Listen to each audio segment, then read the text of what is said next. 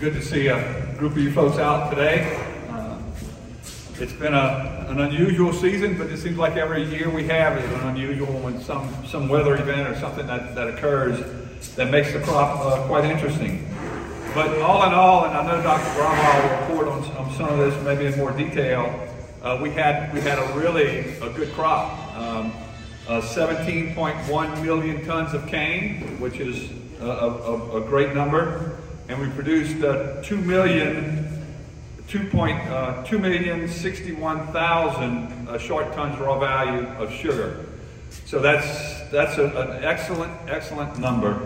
Something that we as an industry should be proud of. I think this is the first year that we get over 2 million tons of raw sugar production in the state, and that's quite an accomplishment and something to be said for our industry and the work that our researchers and our farmers and millers do to bring the crop in. So let me just move into a couple of things going on and things that we're working on with the league. First, I'll start with some activities in Washington. So this is a Farm Bill year. The Farm Bill is set to expire at the end of September with the government year. The government year starts October 1, ends September 30th.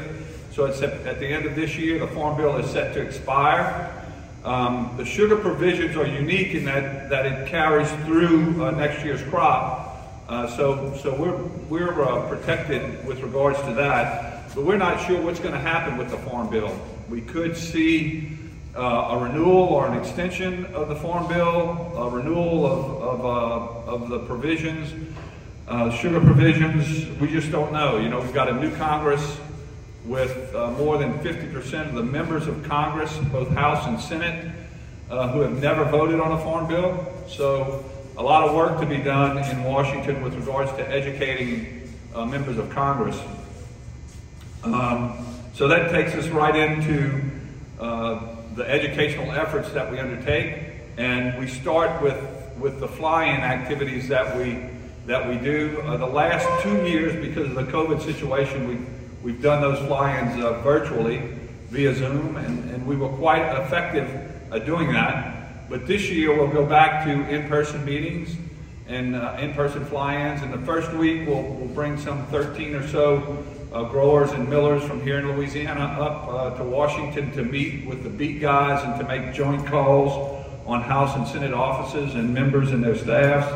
And in the second week, I think we're bringing 9 folks up. So we'll have a good contingency of people in Washington spending their time and money to work on behalf of the entire industry. So if you all have particular interest in attending fly-ins, I know some of you here have been on fly-ins with us before, but if that seems to be something that you may have interest in doing on behalf of the industry, let us know. We're always looking for some fresh new faces to complement kind of the veterans that make the trip with us. We'd love to see some new folks engaged for next year. Let us know and we'll put you on the list for information with regards to that. So what are we looking for in the Farm Bill? There's a whole list of opportunities and possibilities. Generally, the sugar program works for us. It works for America. It works for American consumers. And so the general consensus is that we look to keep our same program, but maybe look for some enhancements to it. And when we start talking about enhancements, the first thing we talk about is the potential to increase the loan rate. The loan rate is the rate that mills are able to borrow from USDA on. That loan rate right now is around 21 cents a pound. And we're hopeful that there'll be room to push that up. We'll see what happens. You get into some really intense negotiations with regards to that. But one thought is to push that loan rate up to get closer to the rate that are in the suspension agreements that manage our trade with Mexico. And that rate in the suspension agreements is closer to 26.5 cents. So we'll see how this works out. A lot of negotiation goes on with regards to these things, but that's one of the things that we're looking at. There are some other opportunities to potentially improve the crop insurance program, some other opportunities with regards to conservation payments and those kinds of things that we're looking at. So we'll start to hone in on some of that stuff, but there's a long list of opportunities for us.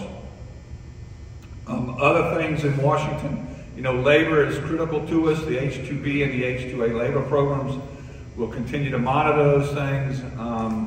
The Department of Labor is pending some announcements with regards to wage rates. We don't know when that'll come out or if it'll come out, but we're heavily engaged with Louisiana Farm Bureau and American Farm Bureau on labor issues and wage rates. We'll continue to watch that. Other things in Washington that we work on, appropriations for USDA and research. And I'm really pleased to say that in the last round of appropriations that was approved in December, we were fortunate to get an additional $2 million in research funding approved for sugarcane research. It was a joint effort that we worked on with Florida, and it's primarily for the benefit of genomics research in Stoneville, Mississippi. So we'll be coordinating that work with Florida and really ramping up the opportunity for genomics and additional new research activities that we're hopeful will improve the predictability of our sugarcane variety development program. Herman and some of the folks that speak after me may want to speak to some of the specifics of that, but that's some exciting new stuff and just another way that the American Sugarcane League uses your resources to gain more resources and uses your money as seed money to go to Washington and get more money for our industry. So that's a big number. In addition to that, we're fortunate, primarily by the work of Congressman Garrett Graves, to receive another $4 million in addition to the $10 million we received the prior year to work on the completion of the USDA research facility at Houma at Bull Run, to move that facility out of downtown Houma and onto the research station. So another bit of result from the work that we do in Washington. With regards to activities in Baton Rouge, this is a big election year in Louisiana. All of the House and Senate seats at the Capitol in Baton Rouge are up for election, along with the governor and all of the other statewide offices. So I encourage all of you to be active with regards to those elections. And when candidates come before you to talk about various topics and some of their issues, please make sure that you talk with them about sugarcane and sugarcane production. Our industry provides a $3 billion economic impact to the state. It supports 17,000 jobs, and we need to make sure that the folks in Baton Rouge understand just how significant our industry is to the economic well-being of the rural communities where we primarily live, work, and play. So make sure that you're engaged with the political forces that are running for office. It's very, very important. Other things in Baton Rouge that may be concerning to us. Burning is always something that we have to be careful with. We had a few issues with regards to agricultural burns, primarily on the western side of the state. There was an unfortunate fatality as a result of an agricultural burn back in, I think it was back in October. That agricultural burn was not the result of a cane burn. It was a rice field burn or a crawfish levee burn or something like that. But nonetheless, it was an agricultural burn, and we get caught up into those kinds of things. I'm not certain if any potential legislation may be forthcoming or not.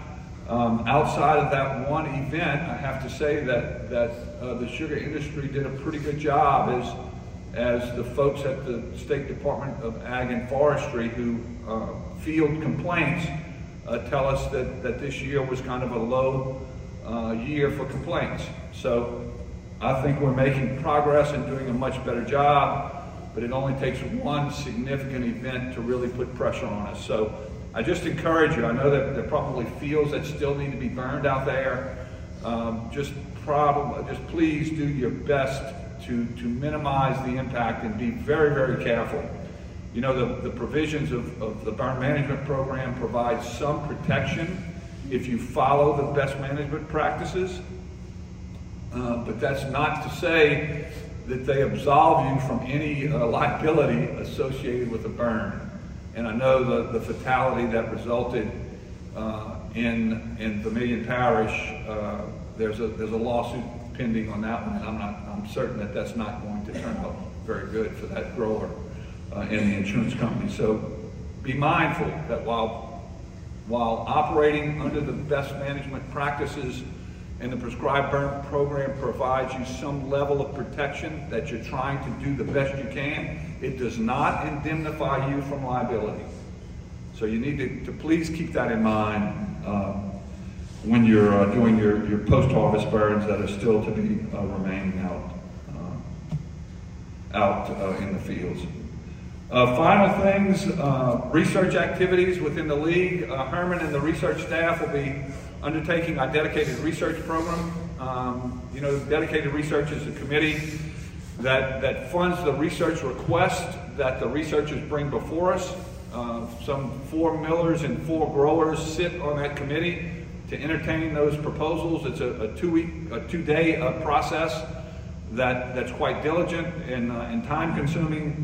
But we'll have ample money available to the dedicated research committee to foster and fund the research activities that we undertake.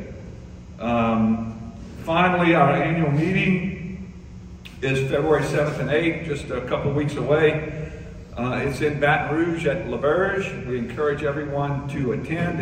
It's going to be held again in conjunction with the ASSCT. So we're looking forward to having a good turnout there. Our keynote speaker will be Mr. Jim Wiesmeyer.